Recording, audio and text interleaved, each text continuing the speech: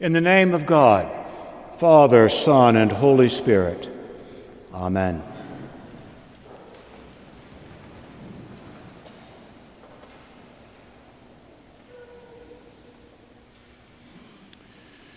Rock of my soul in the bosom of Abraham. Rock of my soul in the bosom of Abraham. Rock of my soul in the bosom of Abraham. O rock of my soul.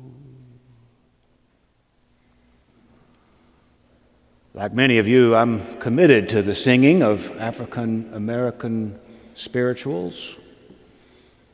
Their rhythms and messages, sung from pain and sung even from the mysterious joy that emerges from pain, caught me a long time ago as a child. I sing a lot of them. I'm fascinated by their beauty and their mystery. What also fascinates me is how subversive they are. Many of the old African American spirituals were sung in opposition to the white man. And many of them were sung in opposition to the rich man. A lot of us white folks and rich folks don't like to admit this. We don't even recognize this. In fact, a lot of us white folk and rich folk don't like to admit that we are well off, that we are privileged and rich. Our status is nuanced, of course. Oh, I say, yes, I have some money, but after all, I'm nowhere near as well off as that person over there. Well, most of us here in this church, in this city, are pretty well off compared to most other people in this world. I say all this to admit the context of the gospel story we hear this morning. The story that Jesus presents us is about a rich man. Many of us, when we hear Jesus' stories, we want to immediately identify with the hero, the person who comes out blessed in Jesus' stories. But a lot of Jesus' stories do not favor the rich guy. I don't like to admit this because, again, if one were to categorize most Americans today, I would fall into the rich category. And so would many of you, whether you're black or white. So there was this rich guy, says Jesus, though Jesus never gives us his name. His name would later be called Dives.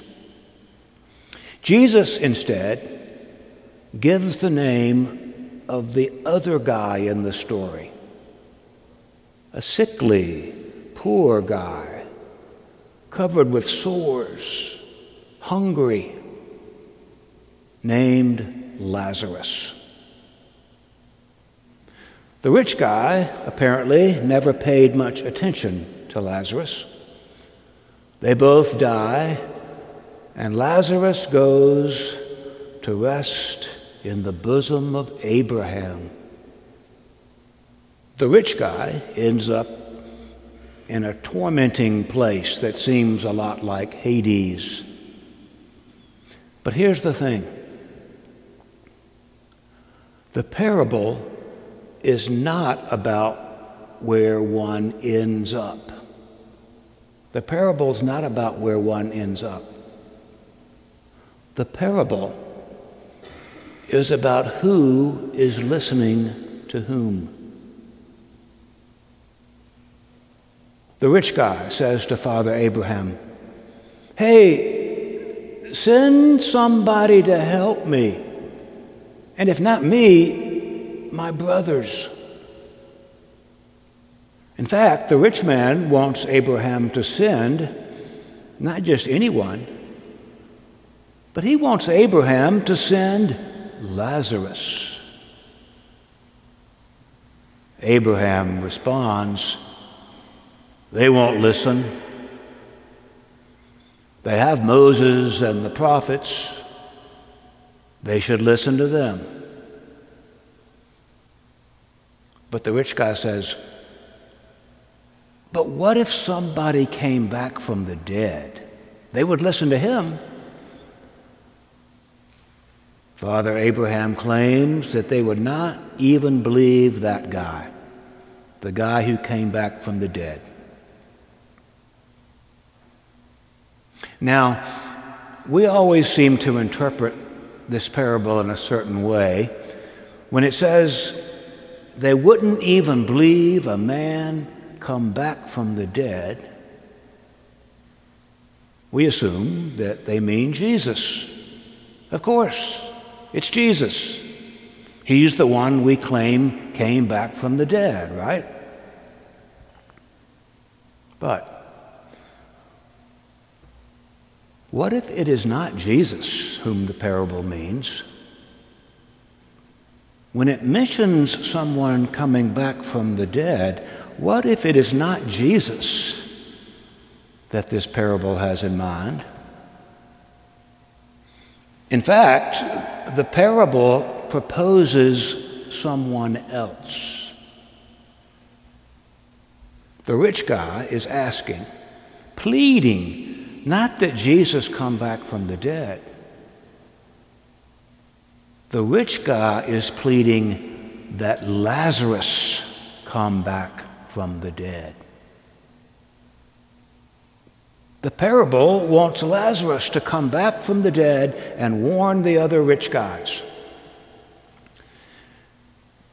Now, this is quite interesting to me because if you remember, the New Testament does mention another character who comes back from the dead.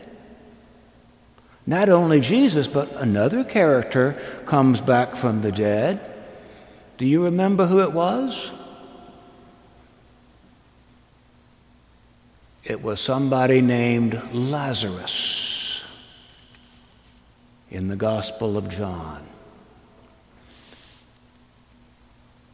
It's too much to mention now, but there's a curious possibility that Lazarus, with his sisters, Mary and Martha, you remember them, that they were all children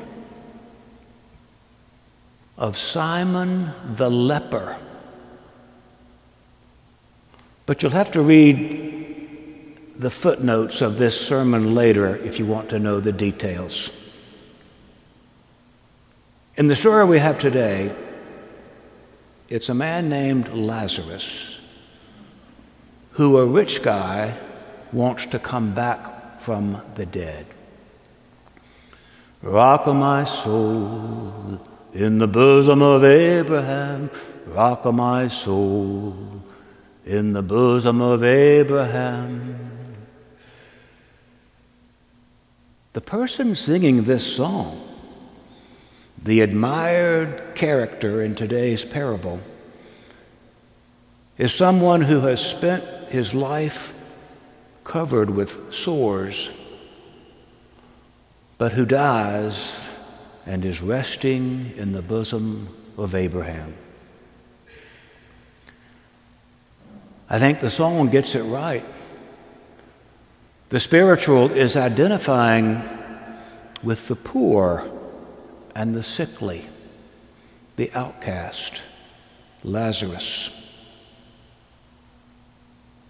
African American spirituals often take as their themes the plight of the oppressed and the poor in Scripture. The old African American spirituals do not immediately identify with the rich white guys in Scripture, if there are any white guys in Scripture. They identify with the poor and the outcast, even the sick. Listen to these spirituals. Sing the African American spirituals. And by the way, please do not ever refer to Kumbaya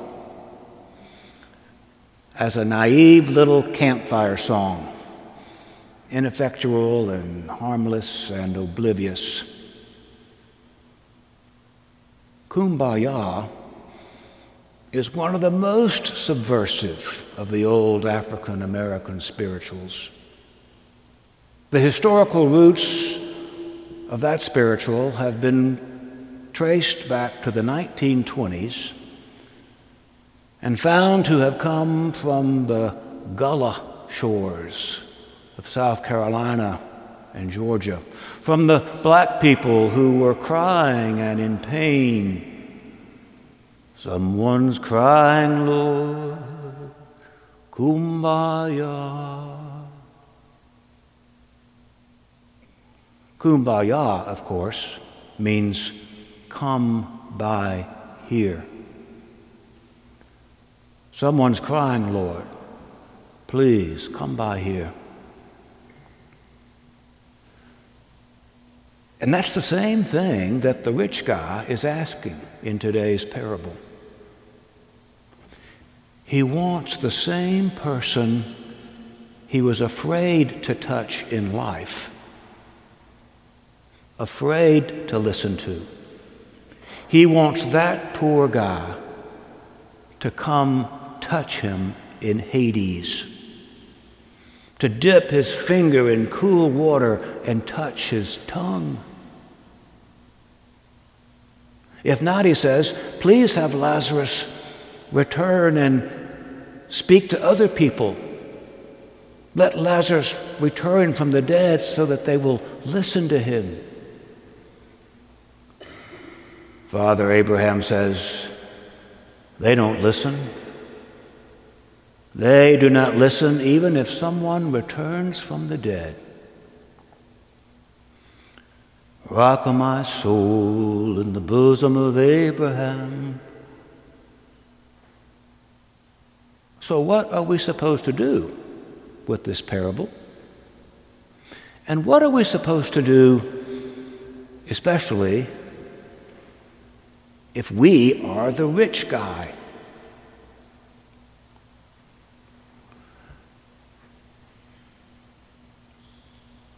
Many people use this parable as a proof text because it speaks of a chasm between the living and the dead, so wide you can't get around it. Some seek to prove, so to speak, that Hades, hell, must be eternal with this parable. That's not the point. That's not the point of the parable. The point of the parable is to listen to Lazarus while you can. Listen to Lazarus when he is poor and sickly. Listen to the African American spiritual, so deep you can't get under it, so wide you can't get around it, so high you can't get over it. Oh, rock of my soul. At that point, it's not the chasm that the spiritual is singing about. It's the grace of God, wide and deep and high.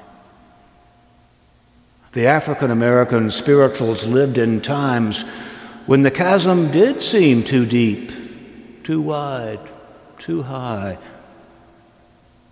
But there is something deeper something wider, something higher than that chasm between rich and poor, between healthy and sick. It's the grace. It's the grace of God that is deeper and wider and higher. The bosom of Abraham is that place where the love of God prevails. Sometimes it is the poor and the sick who realize the depth of grace long before anyone else does. That's the door that other versions of this spiritual sing about. The door is the grace of God. You gotta go in at the door. Enter the grace of God. The point is to listen to the poor guy now. Listen to the sick and hungry people now. Let Lazarus touch us today, not later. Listen to the guy singing, "Rocka my soul" in the bosom of Abraham right now. The touch of the grace of God, so wide and deep and high that we can't get under it or around it or over it. The touch of the grace of God is coming from the poor and unclean guy. Amen.